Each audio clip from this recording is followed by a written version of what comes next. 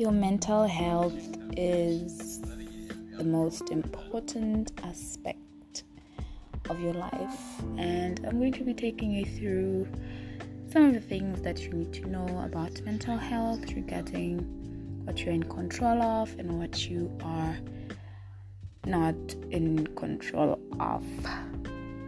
Okay, it's going to be a series, so be ready as we'll be filling in some of the things that we need to know, especially in this time where a lot of us have anxiety issues, a lot of emotional breakdown, and a lot of unrealistic and possibly realistic perspective of our circumstances. The bottom line is you have control over your mental health, and therefore you need to know a few things,